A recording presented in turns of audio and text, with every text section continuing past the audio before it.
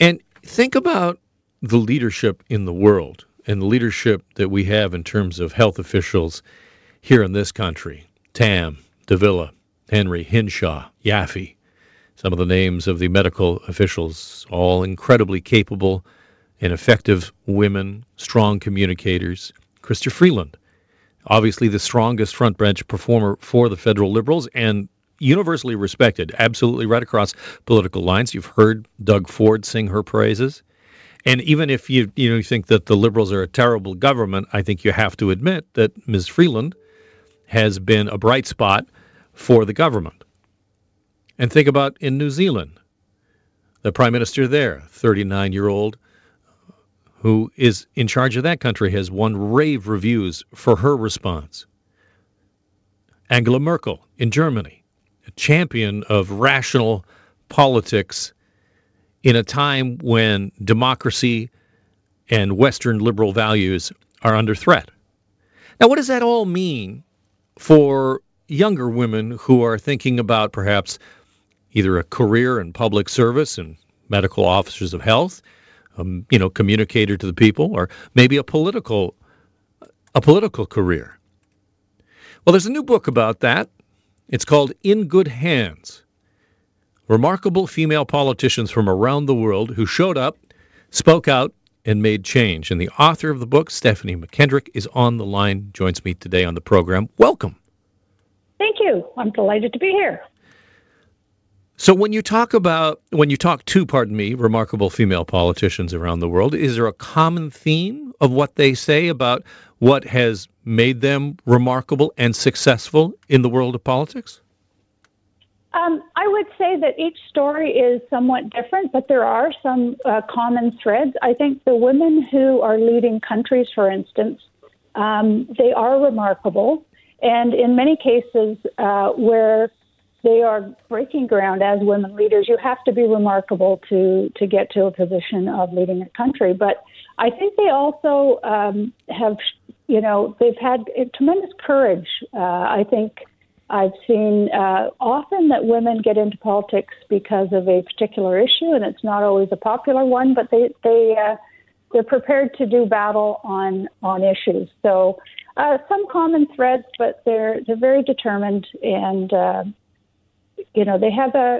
think they come at leadership somewhat differently.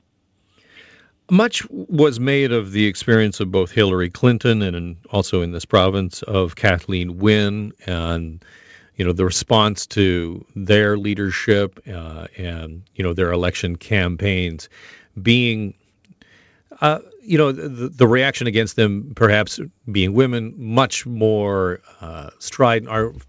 Let me back up there and say this again, that there was some anger in the electorate towards both of those female politicians, and the common belief was that younger women were going to take that lesson away and say, you know what, there's absolutely no way I am going to get in that line of fire. Yeah, it is tough, and one of the things that I did talk about a lot in the book and with the women politicians is you have to be able to handle criticism, and that's true if you're a male or female, but I think particularly for women, I had Ronna Ambrose was one of the key people featured in the book, and she said you just have to have a thick skin. And you have to be prepared for it, and you have to be prepared to deal with it. But don't let it stop you. Deal with it and make a difference, get engaged. And, I think what we're seeing with the coronavirus is interesting in that the women leaders of countries are doing, I think, a spectacular job. And it's providing what I would call a new normal in terms of good leadership. I think it's really good for young women to have seen women leaders of countries doing just a fabulous job in managing a very difficult and challenging situation. Do you think that young women are put off, though, by the reception that women running for politics, get sometimes, the hate, what we see on Twitter, that sort of thing? I think it's hard, and I think it's harder for women, frankly, than it is for men, but it's a problem across the board. But it seems to me, and this is what the women politicians were telling me, that it's particularly vile for women. It's a whole notch more. So, it's a question for democracy, in that, if you attack people who step forward to put forward their ideas and put themselves forward for leadership, if everyone gets attacked to a point where it's personally not, sustainable or manageable, it's not just a problem for women, it's a problem for democracy. Yeah, absolutely. I think you're right. But I think on a personal level, I can tell you, I work with a co-anchor, Farah Nasser, on Global News, and we anchor the news together at 5:30 and 6. And there is a significant difference in the response that I get. I mean, if I say something that upsets people, I hear about it, but generally they don't come after, how I look, or that nobody talks about what I'm wearing, or my ethnic background, or makes threats against me. And she gets that all the time. It is a significantly different kind of thing to be a woman in a public sphere. Yes, I would agree with that. It's there's a much narrower line that women have to walk, and it's changing. And I think the leadership examples will help this. But it's a very narrow line between not strong enough leadership or too pushy and strident, between looking good, looking too good, you're a Barbie doll. Catherine McKenna ran into that, climate Barbie. It's very personal with women. And I think with men, because men are the normal, if they don't do something you like, or you're disappointed, you don't agree with them, it's kind of normal course of events. If it's a woman, it's more like you see what happens with women, and it seems somehow, threatening, I guess, because it just seems to provoke, as you say, this vitriol that is extremely aggressive, personal, wounding, and has nothing to do with the job that the woman is in.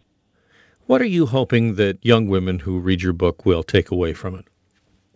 I think there's a absolute opportunity for leadership from right when you're in school, whether you would like to have an impact as class president or student council to local council. I think young women need to know that women can lead. They do lead. They're good at leadership. Some are better than others, just like men. But they should never rule themselves out. Just never say, this is not something for me because I'm a girl or a woman. They have something to contribute. And so in the book, I try to encourage them to figure out where their interests are, what their strengths are, and how to apply those. The book is In Good Hands, Remarkable Female Politicians from Around the World Who Showed Up, Spoke Out, and Made Change. The author, Stephanie McKendrick. Stephanie, thank you so much for being on the program. Well, thank you.